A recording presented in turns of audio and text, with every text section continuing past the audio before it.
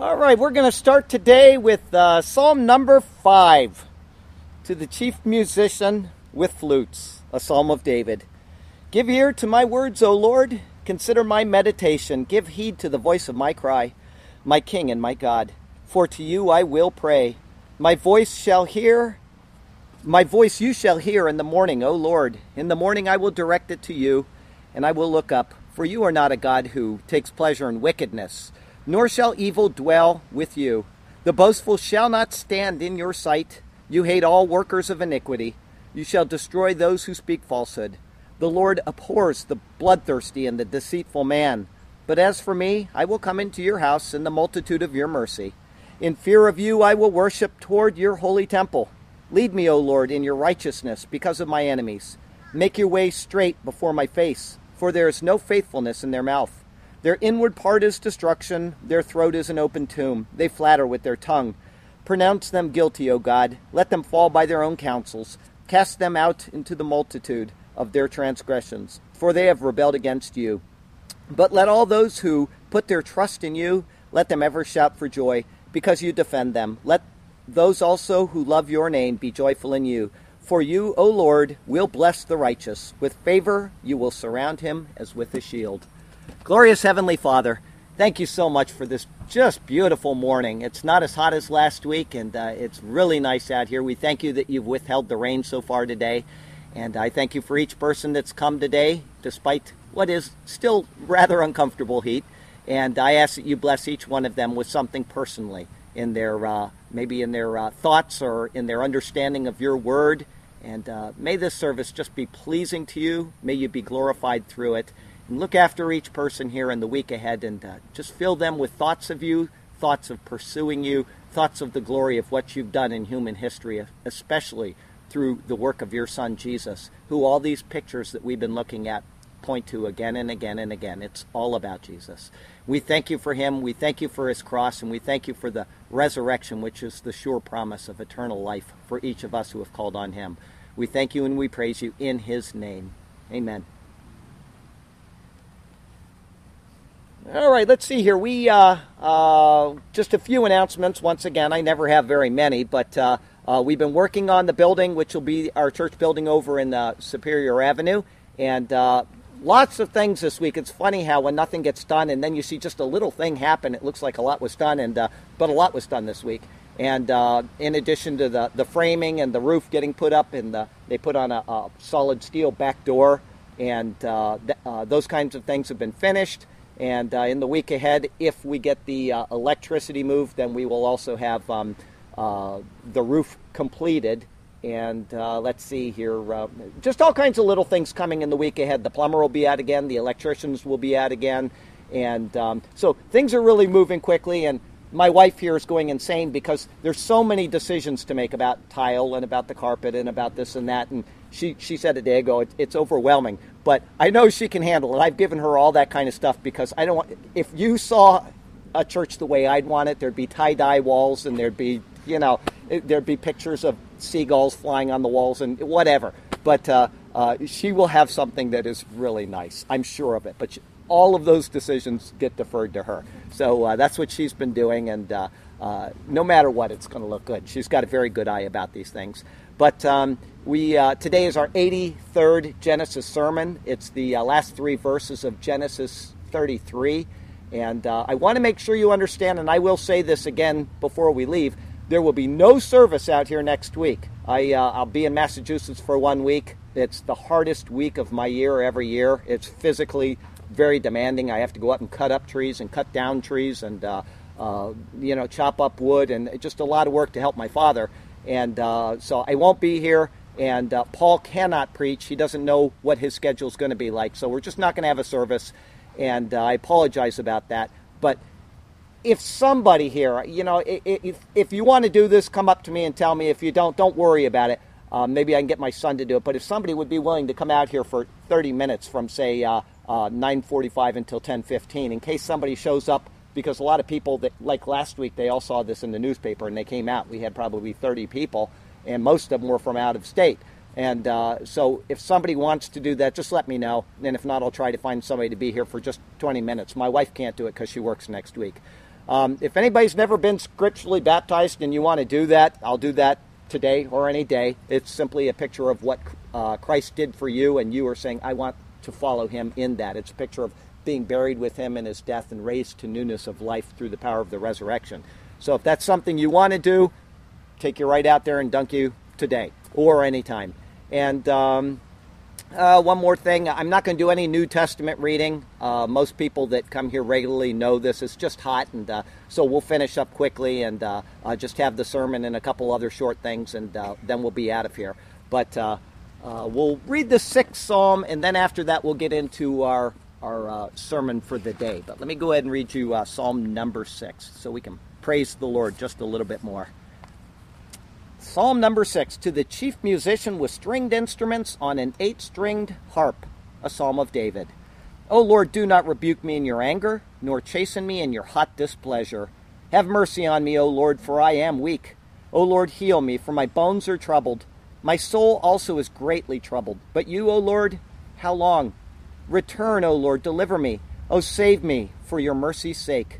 For in death there is no remembrance of you. In the grave, who will give you thanks? I am weary with my groaning. All night I make my bed swim. I drench my couch with my tears. My eye wastes away because of my grief. It grows old because of all my enemies. Depart from me, all you workers of iniquity, for the Lord has heard the voice of my weeping. The Lord has heard my supplication. The Lord will receive my prayer. Let all my enemies be greatly ashamed and greatly troubled. Let them turn back and be ashamed suddenly. Before we get into the actual sermon, I do something every week that I really enjoy doing, and I hope you'll enjoy it as well. It's This Day in History. And today is the 28th of July. And on this day in 1821, Peru declared its independence from Spain. And not really important to me. I've never been to Peru, and I know very few Peruvians. I do know one, though. And the reason why I included this is because he's a nice guy, and he and his wife have a restaurant right down the road, just by 7-Eleven. It's called Javier's. So if you have never had Peruvian food, you might go there and try it out, and I think you'll enjoy it. But that's my little plug for Javier and his wife, Mary. And I've actually known Mary since I was probably this big. So she lived right down the road for many years, and but that's why I included that. And then this day, 28 July in 1865, man, you talk about good news. The American Dental Association proposed its first code of ethics. So I got to tell you what, if you didn't have ethics in that business, you could really take it out on your patients. So I'm glad that they have that, and I'm glad they've continued to come up with more ethical treatment of people all along.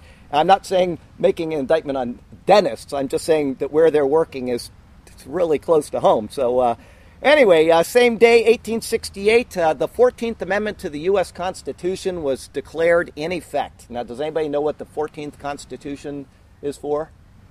It's for due process of law. And I'm surprised that didn't actually go back to the beginning, but obviously the need was felt to include that, and I'm glad they did. So if you don't quite understand it, just pull out. I have a copy of the Constitution right down here. If anybody wants to read that before we go, just grab that, and it'll tell you exactly the wording of it.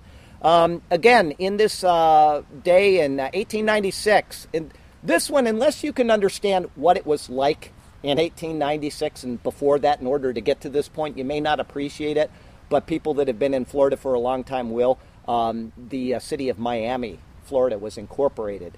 And I think, 1896, there was no such thing as air conditioning. There was no such thing as electric pumps for pumping up water or any of the things that we just take for granted.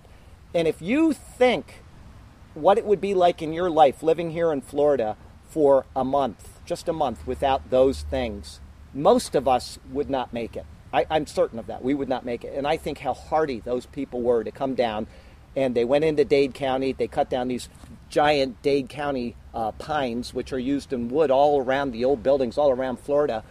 How they did that, I can't even imagine. Now we have chainsaws, and it's still a lot of work. And the heat, and the mosquitoes, and the swamps, and just every possible thing that could come against you.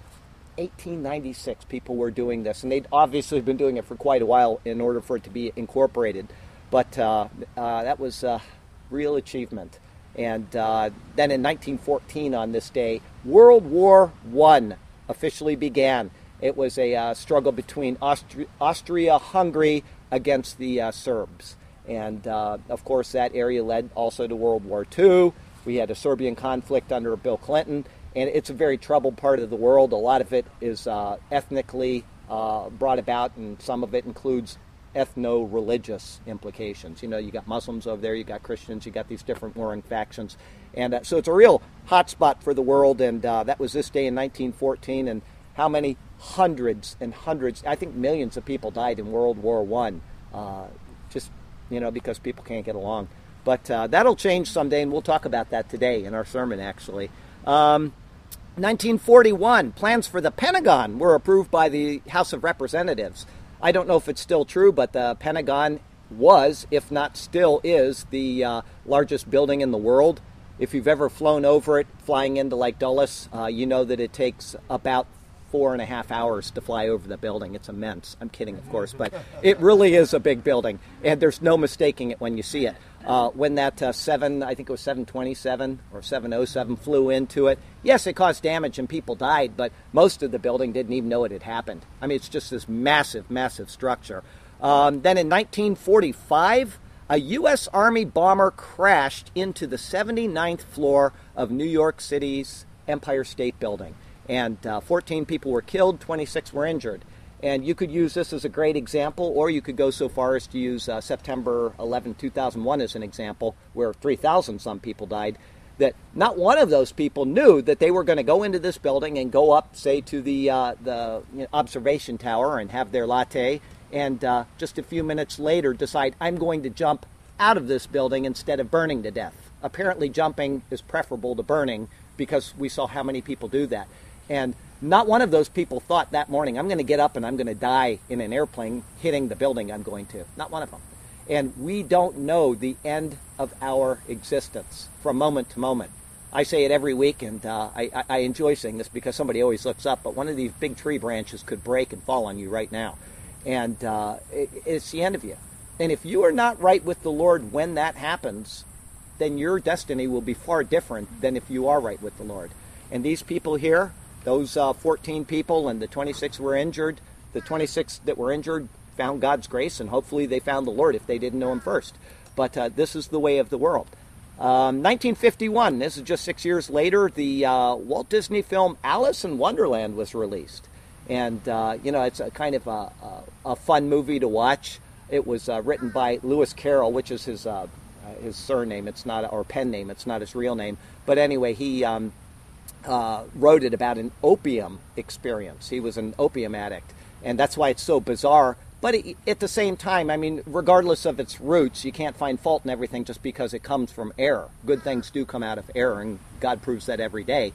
But I know that, who was it? Tim Burton, I think, did another Alice in Wonderland, and I've never watched it, but if it was him, in fact, then it was probably pretty bizarre. But, big stuff from the American film industry back in 1951.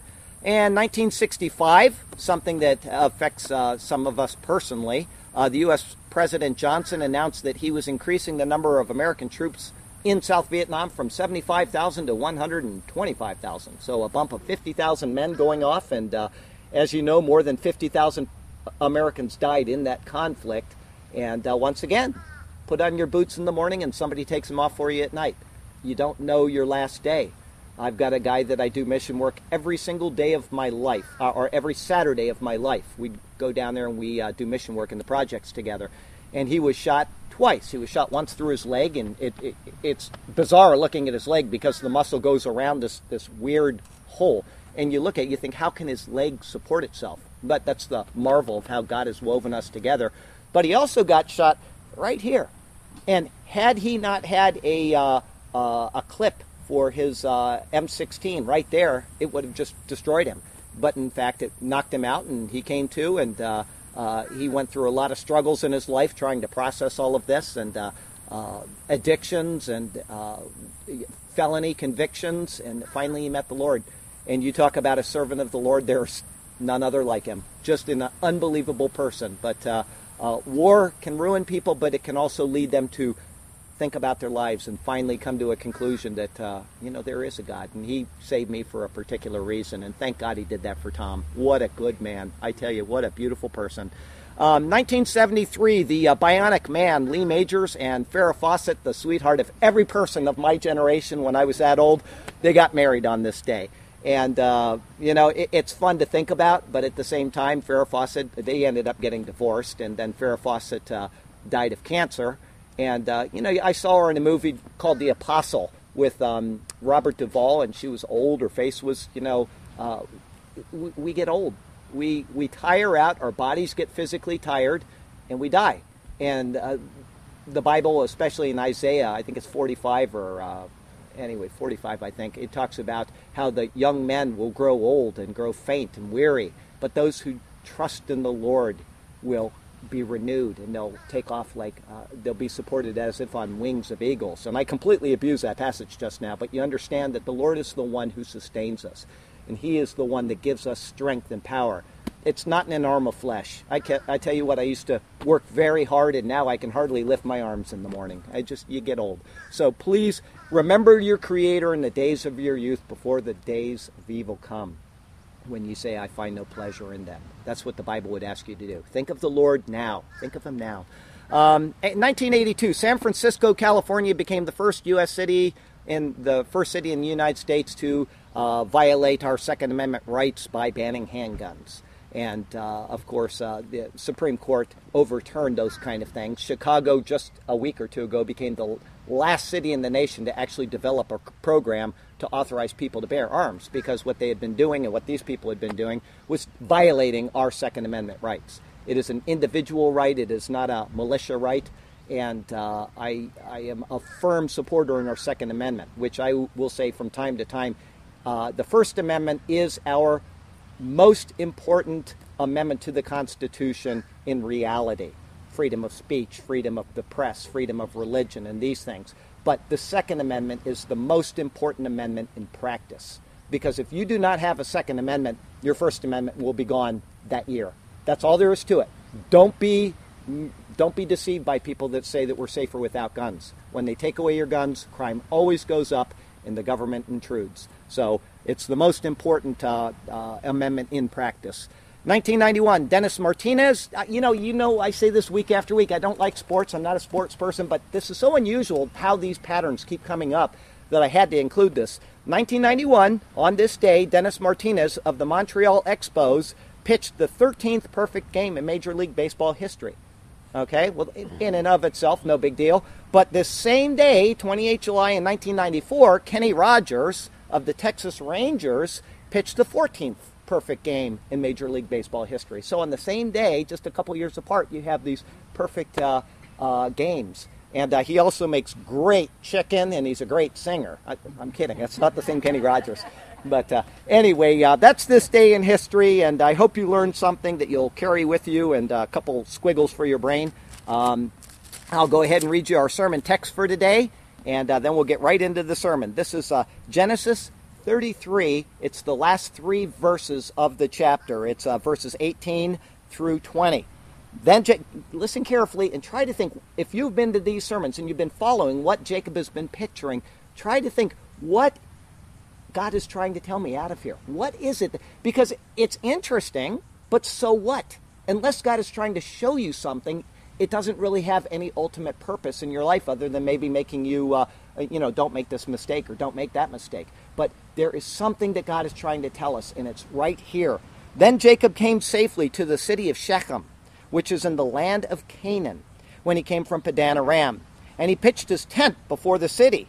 And he bought the parcel of land where he had pitched his tent from the children of Hamor, Shechem's father, for 100 pieces of money. Then he erected an altar there and called it El Elohe Yisrael.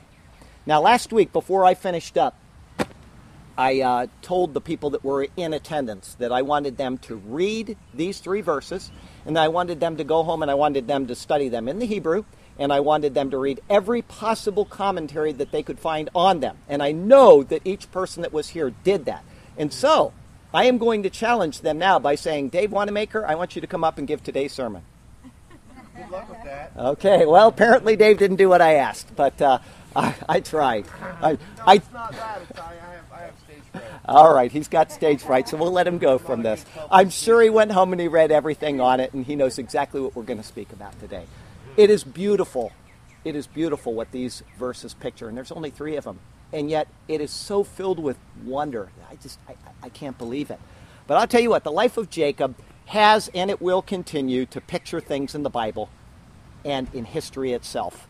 And it was true of his time before he left Canaan, and it'll be true now that he is returning to Canaan. And all of the future time that Jacob is going to be mentioned, every word of it is going to picture something future in the Bible, maybe about Jesus, maybe about a certain timeline that Jesus is working on, maybe about something in future history. But it is all right here for us to see. The time from his departure from home, the events before leaving the land of Canaan, and all of his time away from the land of Canaan have painted a beautifully detailed panorama of redemptive history, of Israel as a people, and of his flock, which represents the church, and of Jesus as the fulfillment of all of their hopes and desires. Every story has been selected by God to show us this wondrous display as it works toward a beautiful end, one of peace. And we'll see more of this in today's 3 short verses, which sum up these things in a short, concise picture of what is coming in the future. And I mean in the future to us even today. When we finish today, we're going to be able to more readily grasp the mission of Christ and how he so beautifully completed it for those whom he has called and whom he so dearly loves. We've talked about the doctrine of dispensationalism. I don't want to confuse you if you don't know about that, if you weren't here in these previous sermons. But it is a doctrine which many people deny. They say that Christ is done with Israel and that prophecy has been fulfilled. But the Bible does not teach this. A time is coming when Christ will return and he will rule in Jerusalem in the midst of his people Israel for 1,000 years. In fact, in the book of Revelation, in chapter 20 of that book, it says this explicitly 6 times. One has to deny a literal reading of the Bible in order to deny this truth. A truth which stems, I believe personally, from anti-Semitism. It dismisses the truth which God has revealed concerning Israel's future. All right, today's story is going to confirm what dispensationalism teaches as clearly as anything could. We saw the 5 dispensations prior to Christ's coming in the previous sermons. And then in last week's sermon, in one single verse, we saw the 6th dispensation, which is the church age. And today we will see the 7th and final one as the life of Jacob is used yet again to show us this truth. Our text verse for today comes from the book of Revelation. It's chapter 20. Blessed and holy is he who has part in the first resurrection. Over such the second death has no power.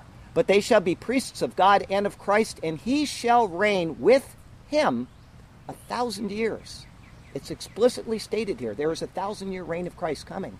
The nations have sought Jesus, and they still seek him out today. Someday, and I mean some glorious day in the future, there will be a time of unmatched peace and blessing upon the face of the earth. Jesus will rule from a city of peace and of joy. The world will be much different than it is right now as the law proceeds from his throne and from Mount Zion.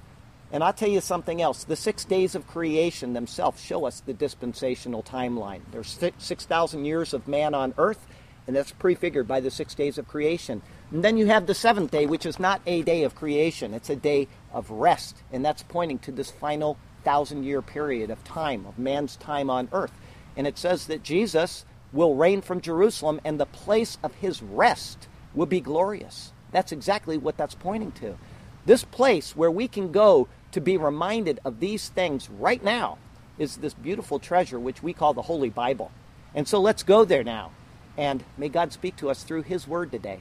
And may his glorious name ever be praised. Now I've got 4 thoughts for you today. The first is, once again in the promised land. This is verse 18. Then Jacob came safely to the city of Shechem, which is in the land of Canaan, when he came from Padan Aram. Now, just in case you use a different translation of the Bible, I'd like you to see this translated in a different way, okay? I just read you the New King James Version, which I always use for my sermons. But there is a different way of translating this, and it's very important that you understand this. Okay, I'm going to read first from the New King James, which I just read, and I'm going to read you the King James. Listen carefully to both. Then Jacob came safely to the city of Shechem. The King James Version says, and Jacob came to Shalem, a city of Shechem. As you can see, there's a difference in how the two read, and it is not small. It's not small at all. The word Shalem implies that he arrived safely, but it can also be the name of the city that's being referred to. The word means complete, safe, or at peace. It implies wholeness. In the New Testament, in John chapter 3, we read about a place with a very similar name, and so that's why it is probably correct from the King James Version. Here's what it said. After these things, Jesus and his disciples came into the land of Judea, and there he remained with them and baptized. Now John was also baptizing in Aenon near Salim, because there was much water there. Then they came and were baptized. Now they would have dropped the H just like the modern translations do. We would say a city called Salem, where it's actually Shalem. Well, the Greek would drop the H as well, so they say Salim instead of Shalim. So it's probably the same place it's being referred to in chapter 3 of John. It could be that the name of the town is correct, or this verse could actually be referring back to chapter 28, where Jacob made his vow to the Lord, and it's being confirmed as fulfilled here. Okay? Let me read that to you. Then Jacob made a vow way back before he left the promised land, saying, if God will be with me and keep me in this way that I am going, and bring me bread to eat and clothing to put on, so that I come back to my father's house in peace, then the Lord shall be my God. So it could be that the name of the place is Shalem, or it could be because he's brought back in peace. All right, could be either one of them. So the New King James could be right, or the King James could be right. Or there's a third possibility. It's that the fulfillment of chapter 28's words are found in this verse, and so Jacob is going to buy the land and name it based on what happened. In other words, the fact that he arrived in peace becomes the name of the town. Now, I prefer this option, and the reason why is because it's what I thought of, and because it is the fulfillment of what's been. The naming of a city like this is something that happens many times in the Bible, and we saw it last week with the town that he moved to, and he called it Sukkot. He named it after the place where he kept his flocks. All right, the town got its name from the act, and that's what's happening here, and I'm certain of that. Names are given in conjunction with the actual occurrence of what happens. This then is Jacob's city of peace, based on his arrival home in peace. As you can see, both translations are right, but they just don't delineate it because it would just take up too much time and explanation to put that in there. This Shalem is called a city of Shechem. Now, he included that name in there for a reason. The name Shechem, here comes your Hebrew lesson, the first of many words. The name Shechem comes from a verb, which is shacham, which means to rise early, and the noun, which is Shechem, which means shoulder. Okay, these two words taken together indicate the wisdom and the diligence of a person. All right, to rise early is indicative of having a good start to the day. Think of Ben Franklin, early to bed, early to rise, makes a man healthy, wealthy, and wise. I get up early every single day of my life, and I go to bed very early. My wife will tell you that. And I'm still waiting on the wealthy, and I'm still waiting on the wise part, but I do have the health, so I thank the Lord for that much of it. But carrying a load on the shoulder also shows diligence, okay? And that's the second word. In Isaiah chapter 9, we read this about the coming Messiah, which is pointing to exactly what we're talking about right now. Most of you will know this verse if you've been in church on a Christmas Eve, okay? For unto us a child is born, unto us a son is given, and the government will be upon his shoulder. The word there is shikmo, which comes from the word Shechem. It's the same word, just in a different construct, okay? And his name will be called Wonderful Counselor, Mighty God, Everlasting Father, Prince of Peace. So, after giving this name Shechem, the verse then says that it is in the land of Canaan, or Canaan. So we need to find out why God put that in there. Canaan means either merchant or servant. The name Canaan is tied to the Hebrew verb kana. It means to be humbled or to be subdued. Now, once again, I've said this already. I want to make sure you understand this. I'm not trying to give you an unimportant Hebrew lesson. Every word that I'm giving you now, I will tie in at the end, and you'll understand why I'm giving you this. About this word kana, which means humble or subdued, the Ha Theological Word Book of the Old Testament says this. It denoted bringing a proud and recalcitrant people or spirit into subjection. Two examples are going to help us see the intent of this. I'm going to give you the first from Leviticus 23, which speaks of the people obeying or disobeying. If they disobey, they get exiled. And that's what it's speaking about here. I also have walked contrary to them and have brought them into the land of their enemies, meaning exile. If their uncircumcised hearts are humbled, that's the Hebrew word kana, and they accept their guilt, then I will remember my covenant with Jacob and my covenant with Isaac and my covenant with Abraham. I will remember. Okay? That's speaking about the return of the exiles and something future to us now. Even though they're back in the land, what it's speaking about is something that's going to be fulfilled in our future, I believe, after the rapture of the church. The second example is the very famous passage that everyone takes out of context. Everybody. But citing it helps all of us make ourselves feel more helpful in a world which is falling apart around us. This one is found in 2 Chronicles chapter 7. If my people, who are called by my name, will humble themselves and pray and seek my face and turn from their wicked ways, then I will hear from heaven and will forgive their sin and heal their land. Once again, this is speaking about the people of Israel. It's speaking about the times ahead for Israel after their first exile and now after their second exile.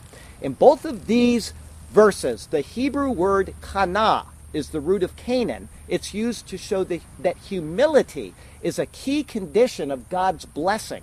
Along with these, the Bible notes repeatedly of a peaceful state of humility which is seen in the exiles after they return to the land of Canaan.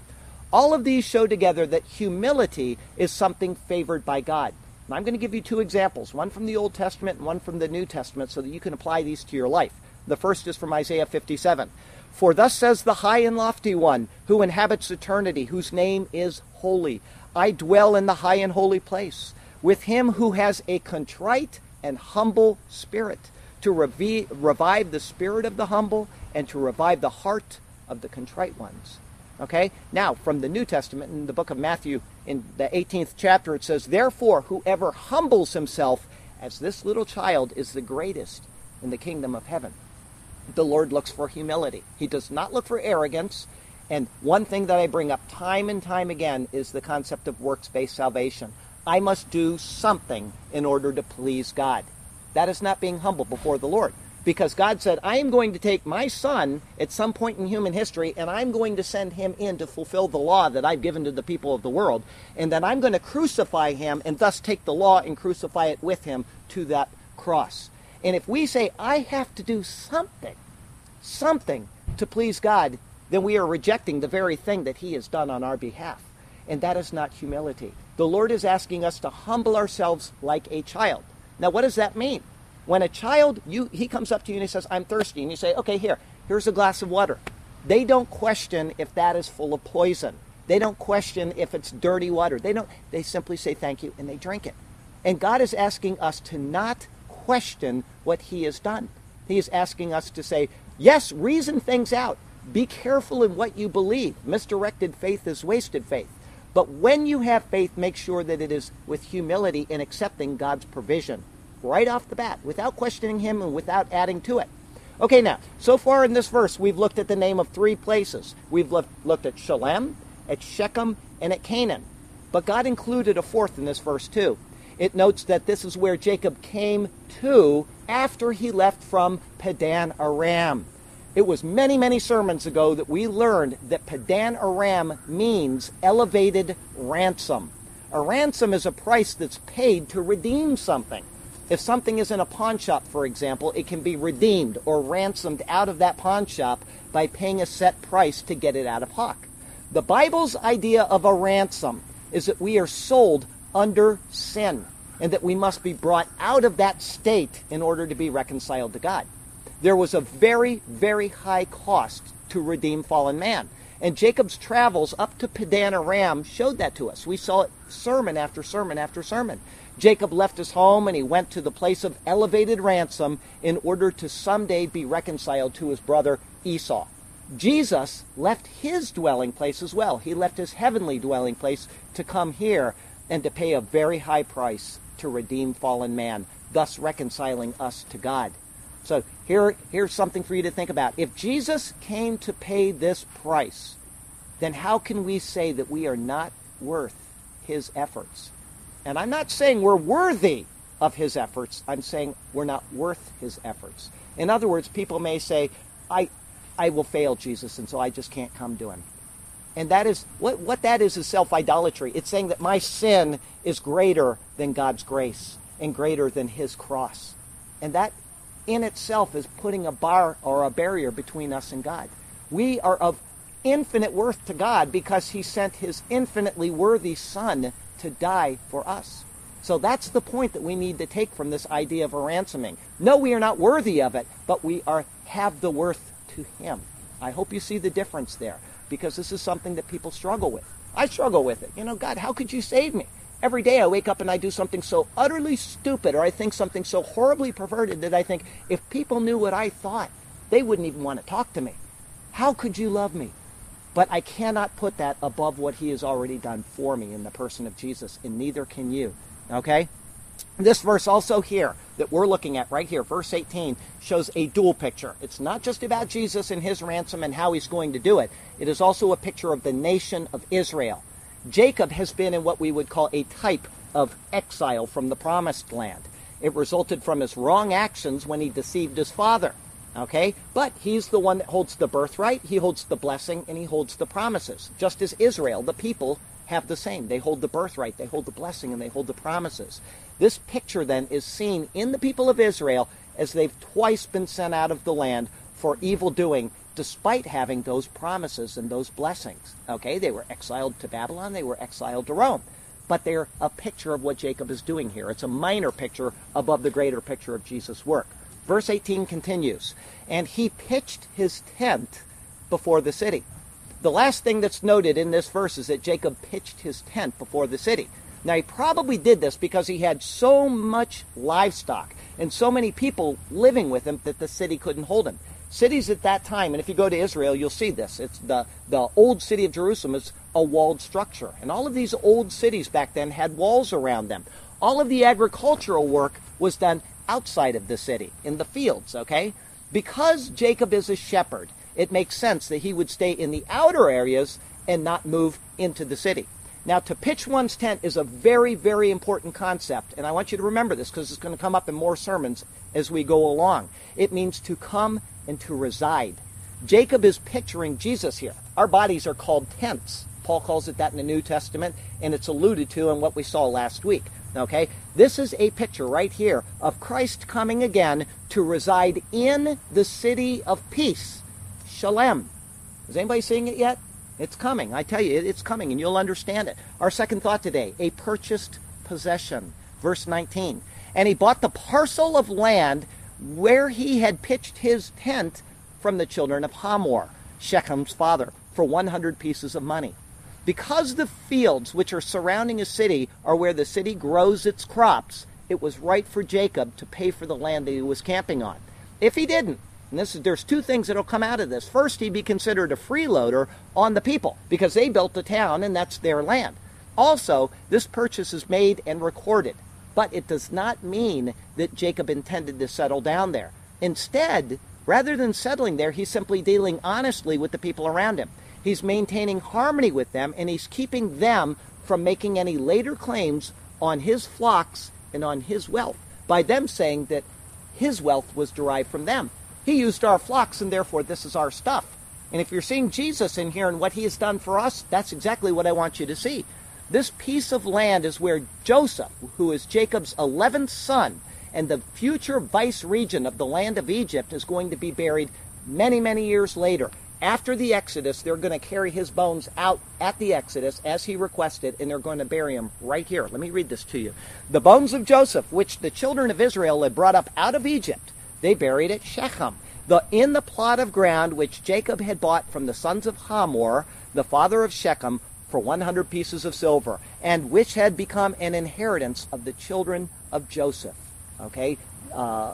Jacob, before he died, gave this land to Joseph. And after he died, he said, I want to be carried to this piece of land that my father has given me. Okay? This is also the spot, the exact same spot where Jesus sat by a well in Samaria after a day of traveling, and he spoke to a woman about the living waters which will flow out of him. And I want to read you this whole account. It's a little bit long, but understand that this is happening right in this spot that we're looking at right now. This is from John chapter 4. So he came to a city of Samaria, which is called Sychar, near the plot of ground that Jacob gave to his son Joseph.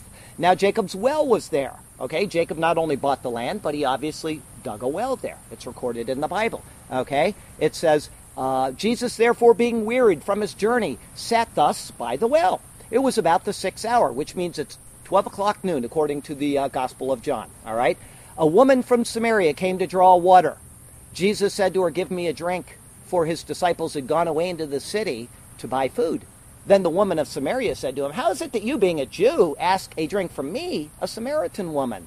For Jews have no dealings with Samaritans. Jesus answered and said to her, if you knew the gift of God and who it is that says to you, give me a drink, if you would have asked him, and he would have given you living water. The woman said to him, sir, you have nothing to draw with, and the well is deep. Where do you get that living water? Are you greater than our father Jacob, who gave us the well and drank from it himself, as well as his sons and his livestock? Jesus answered and said to her, whoever drinks of this water will thirst again. But whoever drinks of the water that I shall give him will never thirst. But the water that I shall give him will become in him a fountain of water, springing up into everlasting life. Now I want to tell you a little bit about this, and I didn't read the entire account, but that's enough to get you to understand what is happening here. This woman went out at 12 o'clock in the afternoon to get water. And if you've ever been to that part of the world, I can tell you it is punishing at 12 o'clock in the afternoon. The sun is very, very direct. It's very hot. And as we learned from a sermon many sermons ago, when Rebecca went out to get well, it was in the evening. They would go in the morning and they'd go again in the evening, because it was a time where they could, one, meet with people, and two, they could associate, and it would be nice and cool. This lady's going in the very heat of the day because no people are going to be there. She is completely, as you would find if you read the rest of this, unworthy. She's been married 5 times, and the man that she's with right now is not her husband. And so she's going out there because she's an outcast from a city full of outcasts, because she says, you're a Jew and I'm a Samaritan. Samaritans were like rubbish to the Jewish people. They were just nobodies. So she's an outcast of outcasts. And yet Jesus sits down with her and he says, give me some water. And she's astonished. And then the disciples are astonished. What is he doing talking to this lady in the middle of the day? What's she doing out here? And the entire point that I'm trying to make for you is to understand that Jesus Christ really came for the lowest of the low.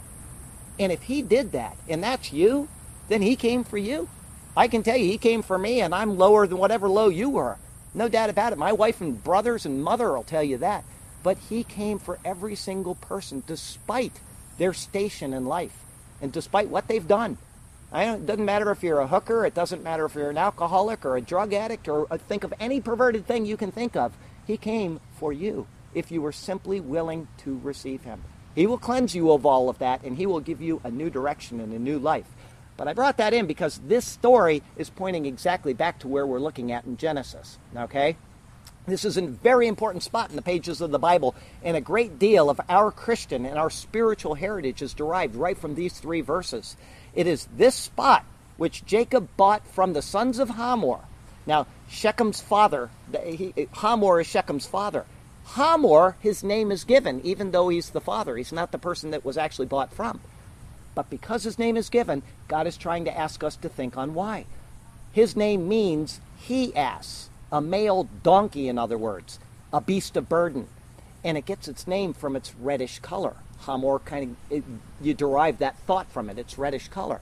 All right? It's the same word, the exact same word used to describe the animal that the Messiah rode into on the Palm Sunday, which was into Jerusalem for his triumphal entry, if you remember that story. Now, it's recorded in both the Old Testament, which would be this word Hamor, and then the New Testament, which is in Greek. And I want to read this to you. This is from the Old Testament, Zechariah chapter 9. It says, rejoice greatly, O daughter of Zion. Shout, O daughter of Jerusalem. Behold, your king is coming to you. He is just in having salvation, lowly, and riding on a donkey, a Hamor, the colt, the foal of a donkey.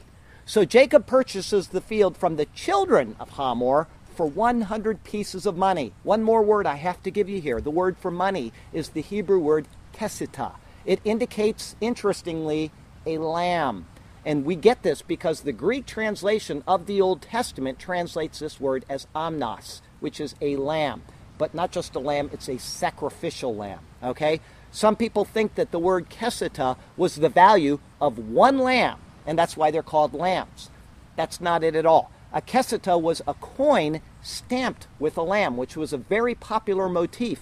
All right? The name is given to the coin not because of its value, but because of its marking.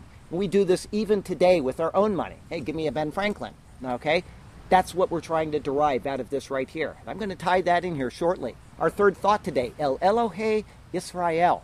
Verse 20. Then he erected an altar there and called it El Elohe Yisrael. All the time that Jacob was out of the land, and we've been going many, many sermons, he never built an altar. It's not recorded at all. It's in building any altar. But his time of exile is over, and he has been returned to the land of his fathers, just as God promised him. If you remember last week, I asked you to remember, I asked you to pay attention to the fact that where he was in Sukkot was east of the Jordan. He had not yet come into the promised land. This is the first time that he's come to the promised land in over 20 years. Okay? And there on this piece of land that he just paid for, Shalem, he built an altar. Before he left Canaan 20 years earlier, he made a vow to God that he would do something if God would protect him and return him home safely. In chapter 28, when he erected a pillar to God, he said these words, "And this stone which I have set up as a pillar shall be God's house, and of all that you give me I will surely give a tenth to you." The purchase of the land and the building of the altar are tied together here by these verses, and so the purchase of the land may be a partial fulfillment of that vow. I'm going to give you a tenth. Buying land and dedicating it to God would certainly be considered that type of a fulfillment. This is an interim step right here on his way to Bethel, where he made the vow. Okay? The naming of the place Shalem must be correct, as the King James Version says, because he's building this altar and he's building it with a name. God, the God of Israel, in Shalem. He was provided peace, and in fulfillment of that, he named the place in honor of the peace that was given. All is safe, and there is peace, or Shalem. In honor of this, he names the altar El Elohe Yisrael, which means God, the God of Israel. Thus, as a fulfillment of the vow, the land on which the altar is built is set apart to God. Okay? The name El Elohe Yisrael signifies the all-powerful God who fulfilled his word to Jacob and brought him back to the land of promise after 20 years of perils. It also acknowledges the new name that he was given, Israel. This new name was given to him during the encounter with the angel of the Lord in that wrestling match at night by the Jabbok River. In acknowledgement of the name and in honor of this mighty God, he gives the altar its name, El Elohe Israel. Curiously, and this is just something that I want you to remember for future sermons because I'm going to bring it in again. This is the exact same spot that Abraham first came to after he entered the promised land, way back in Genesis 12. Let me read this to you. Avram passed through the land to the place of Shechem, as far as the terebinth tree of Moreh, and the Canaanites were in the land. Then the Lord appeared to Avram and said to him, "To your descendants I will give this land." And there he built an altar to the Lord who had appeared to him. Just like his grandfather, more than 250 years earlier, Jacob enters the land and he builds an altar. The land is again consecrated to the God of promise and the God who fulfills promises. Our fourth and final thought today, the millennial reign of Jesus Christ. So here we are. We've got 3 verses which stand alone after Jacob's encounter with his brother Esau. Okay? They don't fit in there at all. They're a completely separate account. We had him meeting Esau, then he went to Sukkot, which was all by itself a whole sermon, as I said last week, but I included it with last week's sermon. And then you got these 3 verses, which are completely separate. And God has separated them for a reason.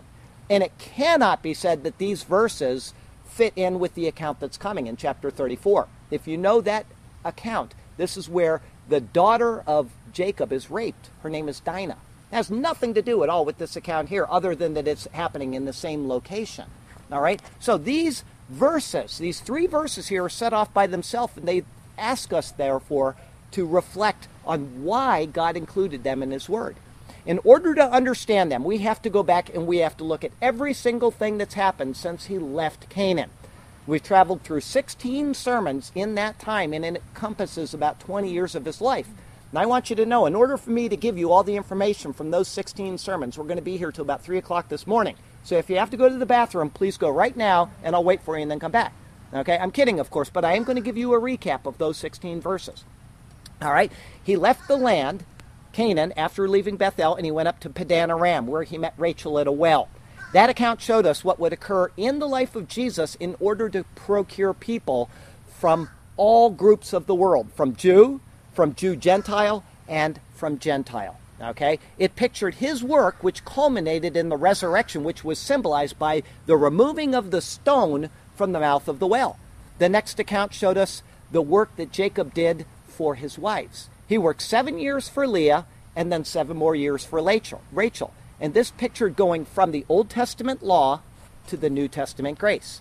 After that, we saw the birth of the first 4 sons to Leah, including the 4th son, which is Judah. Judah was born under the law, in other words, and through whom Christ would come.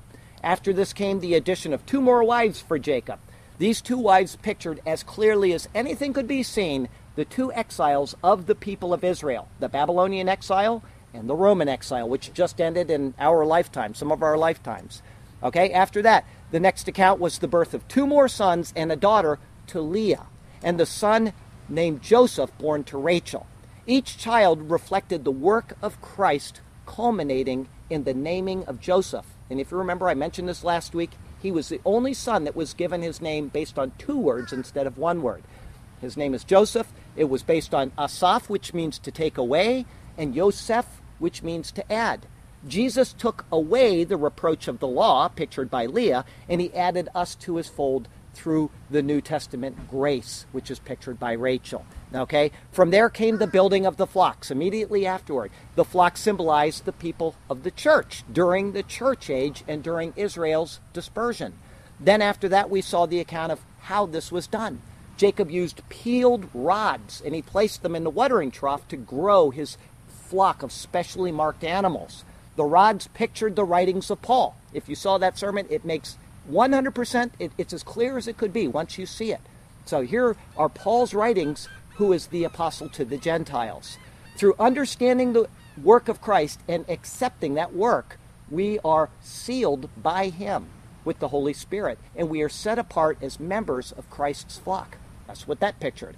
No sooner was the flock finished, which pictures the church, okay, then Jacob were told by God to return to the land of Canaan.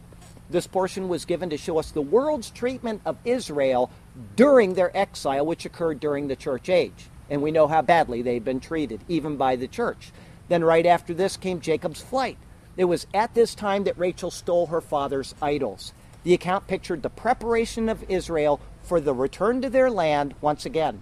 And during this story, the stealing of the idols set up the next account where the father, who is Laban, would come and search their camp. In that account, Laban came to search for the idols in the tents of the family members. And if you remember the very peculiar order of the way that the Bible described his search, scholars don't understand why is it described this way. It was very complicated. It's because it was picturing the 2 exiles of Israel. It also showed that someday they will be found guiltless because there's no idols to be found. They will turn to the Lord completely and no longer be a people that are disposed to idolatry, which they are even to this day. I mean, I know many Jews that are disposed to idolatry. As a reminder, all of this that we saw is clearly laid out in the rest of the Bible. This isn't just something that I've been inserting as I've been going. And that's why I'm very careful to show you each word and what God is trying to show us in the New Testament fulfillment. These pictures have been given in a very specific order to show us what will happen in a manner which will be understood when they occur. Anyway, when the search of Laban was over, the next account showed us a picture of the Bible itself, what its structure would be like, how it came about, and what it centers on, which is Jesus Christ. This happened on Mount Gilead, the perpetual fountain, showing us that the Bible issues from God's throne, his fountain. After this was another picture of Israel, which was the 2 camps. If you remember that story, Mahanaim. It pictured the division of Israel into 2 different groups of people, Judah and Israel, during the Old Testament times, and its eventual reuniting as a single group of people, which has happened in our lifetime. The next 4 verses were Jacob's great prayer of faith, which came about right before he met with his brother Esau. Then came the preparation for the encounter and the 5 gifts that he gave, which were sent in advance of the meeting. And these represented the 5 dispensations of human history right before Christ's coming. Okay? After that was the story of Jacob wrestling in the night with the man. It showed the faithfulness of God and his necessity to preserve Israel based on his own moral character. For Israel to be defeated would mean a defeat for God. His reliability to perform his word is actually tied up in the people of Israel and in his son as our Lord. In the next account, Jacob finally meets up with Esau. It's the one we did last week. And in this meeting, we saw the reconciliation between the Lord and fallen man. God is dwelling with man by dwelling in man. This is the indwelling of the Holy Spirit, which is reflected by the naming of the place that Jacob moved to and that he stayed at, Sukkot, or tabernacles. God is dwelling or tabernacling with man. This is the sixth dispensation, and it's what's happening in human history right now. It is the church age. After all of this, which is way too far brief of a recap, we come to today's 3 verses and what we are to learn about the glory of this story. It is given to sum up the life of Jacob for the past 20 years and for us to reflect on what's occurred. In one sense, it pictures God's faithfulness to return Israel to the land after their period of exile. This is true. I told you that's one of the lesser implications of what this is telling us. However, despite this minor picture, we have a larger one. Jacob is picturing Christ fulfilling his dispensational timeline. He left the true promised land and he came to earth to perform his work. During that time, he fulfilled the law and he redeemed people from every nation, tribe, and tongue for himself. He built a flock and he has given us his word to live by. He accomplished every single thing he set out to do, thus reconciling fallen man to God. His deeds have replaced what Adam did and have brought us new life. The enmity between Esau and Jacob is ended, and the enmity between Adam and Jesus has ended. In the 3 verses today, we see the millennial reign of Christ, the 7th and final dispensation of man's time on earth. Jacob came to Shalem, a city of Shechem. Shalem, as I said, means complete, safe, or at peace. In essence, it indicates wholeness or completion. It is the same word, the exact same word used to describe Jerusalem twice in the Bible. The first is found in that great passage about Melchizedek, which was from Genesis chapter 14. Let me read this to you. Then Melchizedek, king of Salem, or Shalem, brought out bread and wine. He was the priest of God Most High. And, okay, now that's the first one. The second one is from the 76th Psalm. Now listen carefully to this and think of the millennial reign of Christ that's coming. In Judah, God is known. His name is great in Israel. In Shalem also is his tabernacle and his dwelling place in Zion. There he broke the arrows of the bow, the shield, and the sword of battle. Selah. If you read this psalm, and I'm talking about the whole psalm, it is surely speaking of the dwelling of Christ in Jerusalem after the tribulation period. It ties so perfectly with what's being shown in this picture from Jacob's life that the psalm and the account are in essence inseparable. It says in Shalem also is his tabernacle, his Sukkot. That's the word that's used there for the Lord dwelling in Zion. It uses the word tabernacle. It is the millennial reign with Christ dwelling in Jerusalem in a garment of flesh. That is exactly what it's speaking of, and it's prefigured in the verses we're looking at right here. After all of what Jacob has pictured in the work of Christ since he left Canaan, there is a time when the work is done, and it is time to rule over his family and rule over his flocks from the land of Canaan. Shalem is said to be a city of Shechem. The city's meaning indicated, as I told you, intelligence or wisdom and diligence. It is the city where those who are wise and diligent will dwell. It is those who have been redeemed by Christ up until the time of the millennial reign. They have understood his gospel message. They've been diligent to receive it. And also we see that Shechem is noted as being in the land of Canaan. All right? We saw that Canaan means the humble ones, those who have humbled themselves and they've sought the Lord's face and turned from their wicked ways. They are those who God has heard from heaven. He's forgiven their sins. He's healed their land. They're no longer boastful. They're no longer proud. They are those who have come under his covenant care. This return to Canaan was noted as being after his time in Padan Aram. And remember, I told you I was going to tie every one of these in with this. Padan Aram means the place of elevated ransom.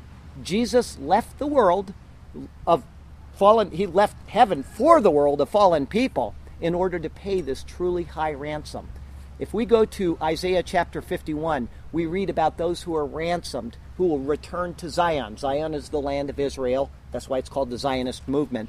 And it is specifically speaking of this time of the millennial reign. Let me read this to you from Isaiah 51. So the ransomed of the Lord shall return and come to Zion with singing. With everlasting joy on their heads, they shall obtain joy and gladness. Sorrow and sighing shall flee away.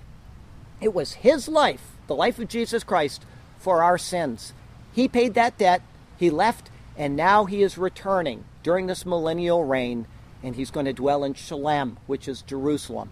There in Canaan, it says he purchased the land. This is the place where his family and flocks could stay, speaking of Jacob. These pictured Israel, and they pictured the church in those past stories, and they're with him now. Jesus has reserved a spot for those that he has redeemed. This land was purchased from the sons of Hamor, okay? But it notes in the Bible, it doesn't say that it was bought from Hamor, it was bought from his sons. And that's very important to understand because his name is being included without any real context. His name, as I said, means donkey. It indicates a beast of burden, one that carries a load. And the reason why he's introduced this way is to show us that he is representing the world at large. He is a picture of the people of the world whose burden is heavy and whose life is toil. The reddish color of this donkey takes us right back to Adam because he's named based on the soil of the earth, which is the red color.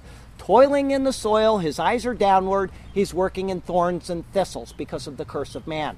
A purchase is made from this guy's sons, which is a picture of the sons of the world. And the purchase was made for 100 kesetas, or lambs.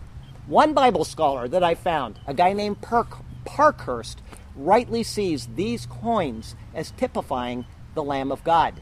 Here's what he says: "In the divine purpose was considered as slain from the foundation of the world, and whose purchase on us unto God with his own blood." Parkhurst's thoughts come from two New Testament verses. The first is from Revelation 13, verse 8, which says that Jesus is the Lamb who was slain from the foundation of the world. But he also ties in his thought to Acts 20, verse 28. It says there, "Therefore take heed to yourselves and to all the flock." Remember, we're talking about the flocks. "Among which the Holy Spirit has made you overseers, to shepherd the church of God, which he purchased with his own blood." So you see why that word keseta has been included in this particular passage. This is what's being pictured here. It's the finished work of Jesus Christ. Work that actually began before the foundation of the world. In God's mind, it was already done. But it's prefigured and it's pictured by the selected events of the life of a man named Jacob, who left the promised land, went to a place of elevated ransom, and is now returned to the city of peace, Shalem, and he's dwelling with his people. All of this has been tied in from these past chapters, and you can't understand one without understanding the entire course of what he's done. After the payment for the land, both in gratitude to God and in completion of his journey, and as an interim fulfillment of his vow, Jacob erects an altar to the mighty God who had watched over him, who had tended to him, and who had safely brought him home. This altar pictures the temple and the temple worship, which will be in Jerusalem during the millennial reign of Christ. And I got to tell you what, I've been there, and I have seen those temple implements with my own eyes. I know my wife has too. They're right there, and they're ready to be used. People that say that a temple isn't coming, I got bad news for you. It is coming, and that's what's being pictured right here.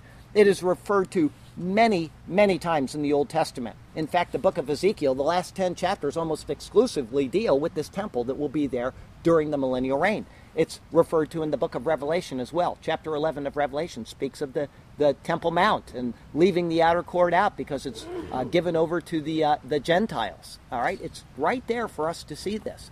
By proclaiming the name El Elohe Israel, he's acknowledging his understanding that the man that he struggled with there by the Jabbok River is that God. He is the one who gave him the new name. He's the man by the river. He's the Lord of the covenant. He's the keeper of the promises. He's the one who stood above the ladder in the dream. He's the one who is the ladder, and he's the one who is the rock on which he placed his head. He's the giver of the Spirit. He's the payer of the ransom. He's the defender of his people. He's the one to fulfill the law, and he's the one to bestow God's grace. He is Jesus. He is the true Israel, who bestowed upon Jacob that sacred name as an indication that he struggled with God and he prevailed. He is Jesus. Everything that we've seen in these past sermons has led to this point today. It has all been laid out before us to show us the work of God in Christ by these pictures of the selected events in Jacob's life. Jacob is now in Shalem, in the land of Canaan, with his children and his flock. In the millennial reign of Christ, he will be in Jerusalem, ruling over his flock as well. As a testament to this time of peace, which is ahead, it's coming very soon, I believe, we read these words from Isaiah chapter 11, which are speaking of this millennial reign. Old Testament speaking about what's coming in our future. They shall not hurt nor destroy in all my holy mountain, for the earth shall be full of the knowledge of the Lord as the waters cover the seas. And in that day there shall be a root of Jesse, speaking of Jesus, who shall stand as a banner to the people, for the Gentiles shall seek him, and his resting place shall be glorious, the city of Shalem, the city of peace and rest. This is why the name El Elohe Yisrael was given. It is telling us that this story from almost 4,000 years ago, the God of Israel, is the man who will dwell in Jerusalem, the city of peace, in the seventh dispensation of man's time on earth. Whether you know it or not, and you may not realize this, but you are one of the people that is pictured in this story today. You're either a son of Adam, pictured by Hamor, whose life is one which is marked from separation by God and toil, or you are one of the redeemed of God in Christ, who has the absolute assurance of eternal life in the heavenly promised land. If you've never made a commitment to this Lord, who took so much time to detail these stories for your benefit so you could see his work, his hand in human history, I want to ask you just another minute to explain to you once again why Christ came and how it's important to you, so that you can make that commitment if you've never done it before. The Bible tells us in these stories, it tells us all the way through that we are sons of Adam. Adam violated God's law, he sinned, and sin entered the stream of humanity. And we inherit Adam's sin. We don't need to do anything wrong to be condemned. Jesus said in John 3:18 that those who don't believe are condemned already. We are already on the highway to destruction. What Jesus came to do was to bring us out of that path and to lead us onto a new path. So here we are in a stream of time. The sin is committed here, and we've inherited the sin. And because time is going forward, we can't go back before what Adam did and change it. Only God can, because he is outside of time. And so what did he do? He came from this eternal dwelling, and he came into the stream of humanity, born without sin, because he was born of God the Father and of Mary. He entered a woman's womb without inheriting the sin which comes through the Father. And so now he is fully qualified to replace what Adam did. But he needs to fulfill the law in order to effect what he wants to do. So he lives his life, and that's what the Gospels record. Jesus fulfilling the law that we cannot fulfill. And then at the end of fulfilling the law, he gave up his life as a sacrifice of atonement to cover the sins that we bear. That's what God did. He came out of this infinite realm into the finite realm, and he says, I will make peace with my Father for you if you will trust in me. And he says, there is no other way for this to happen. If you will accept my work, I will make all well with you. Take my burden upon you, and I will take away your burden. Okay? And his burden, he says, my yoke is easy and my burden is light. It's simple. All you have to do, according to Paul in the New Testament, is to call on the name of the Lord. Lord, I can't do it. I know that I can't go back and undo what Adam did, and I can't undo the things I've screwed up in my own life. And I want Jesus to forgive me. And the Bible says if you will make that one pronouncement and believe in your heart that God raised him from the dead, that you will be saved. That's all he asks of you. And I would ask that you make that pronouncement today, not to leave here before you do. Because you don't know if you're going to get hit on the way out of here or not. You don't know what's coming. Anyway, I'll tell you a closing verse for today comes from Zechariah chapter 14, and this is speaking once again of the millennial reign of Christ. People that deny this, I don't know how they can do that, but I believe it comes from anti-Semitism and not wanting to believe that God really is so faithful to his covenant that he would recall the people that have been unfaithful to him for thousands and thousands of years. Here's what it says. In that day, speaking of a day in the future, holiness to the Lord shall be engraved on the bells of the horses, The pots in the Lord's house shall be like the bowls before the altar. Yes, every pot in Jerusalem and Judah shall be holiness to the Lord of hosts. Everyone who sacrifices shall come and take them and cook in them. In that day there shall no longer be a Canaanite in the house of the Lord of hosts. No more Canaanites. It's all going to be the redeemed of the Lord. Now, 2 weeks from now, Genesis chapter 34, verses 1 through 12. Remember, this is 2 weeks from now. And this is called, For Best Results, Stick to the Blueprint. This will be our 84th Genesis sermon. And I want to tell you that chapter 34 is a single story. But I can't do the entire chapter in one sermon. I just don't think it's possible. It took me 3 sermons to type it up. So it's going to take 3 weeks for us to get through chapter 34. But I will tell you this, that chapter 34, speaking of the rape of Dinah, okay, and what happens after that, is so important. Women are very, very infrequently mentioned in the Bible. That's not to diminish women's roles, but the things that happen in the Jewish society come through the man. But this is dealing almost solely with one person. I'll give you another clue. God is never mentioned in chapter 34, ever, not one time, all right? And Jacob doesn't speak almost at all until the very end of the chapter. So those are some things for you to think about as you read that chapter and think, why is this so important that God put it right after something about the millennial reign of Jesus Christ? Because the story after that, in chapter 35, deals with something that is in the Bible, but it happens after the millennial reign of Christ. Why would God include this right there? An entire chapter about a girl getting raped and what her brothers do. It is as important a concept as you will find anywhere in the Bible, and it's taught all the way through the Bible. So please think on those lines as you're reading that chapter and getting ready for the next 3 sermons. Another thing I'll tell you is that the Lord has you exactly where He wants you. And He has a good plan and a purpose for you. So call on Him and let Him do marvelous things for you and through you. Okay? One more thing before we take communion. I have a poem I do every week. It's a very short one because we only had 3 verses this week. It's based on those 3 verses. It's called God, the God of Israel. Then Jacob came safely to the city of Shechem, which is in the land of Canaan, you see, when he came from Padan Aram. And he pitched his tent before the city. His flocks in the fields must have looked so pretty.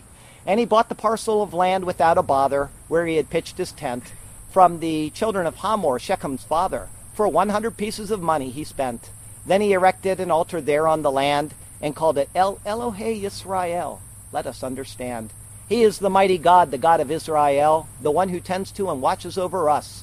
He is the one of whom all these stories do tell. He is our Lord, our Savior, our God. He is Jesus.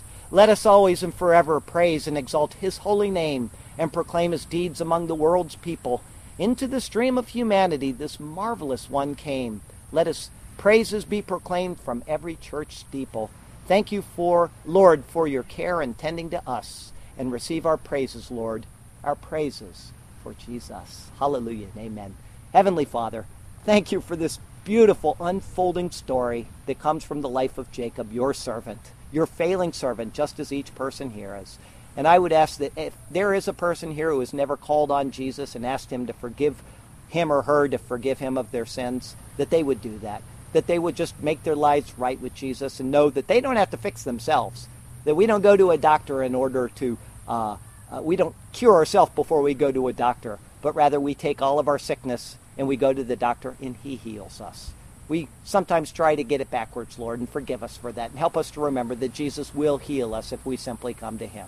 And Lord, please bless each person here in the 2 weeks ahead while we're not meeting, and fill their table with food, fill their hearts with joy, fill their friendships with just abundance and smiles and friendship. And every person that walks in and out of the doors of their home, may there be peace and contentment and joy. And Lord, help each person here to be wise enough to remember that when they do receive the blessings that they get from you, that they will turn around and thank you for those blessings and give you praises for those blessings. You're worthy of all of it and so much more. How failing we are with our tongues when we speak of you. But please help each one of us to remember to not be that way, but to just continually speak your praises and thanks to you. We love you, we praise you. All glory, all majesty, all honor, all of it belongs to you alone. And we say these things in the name of our Lord and Savior Jesus. Amen.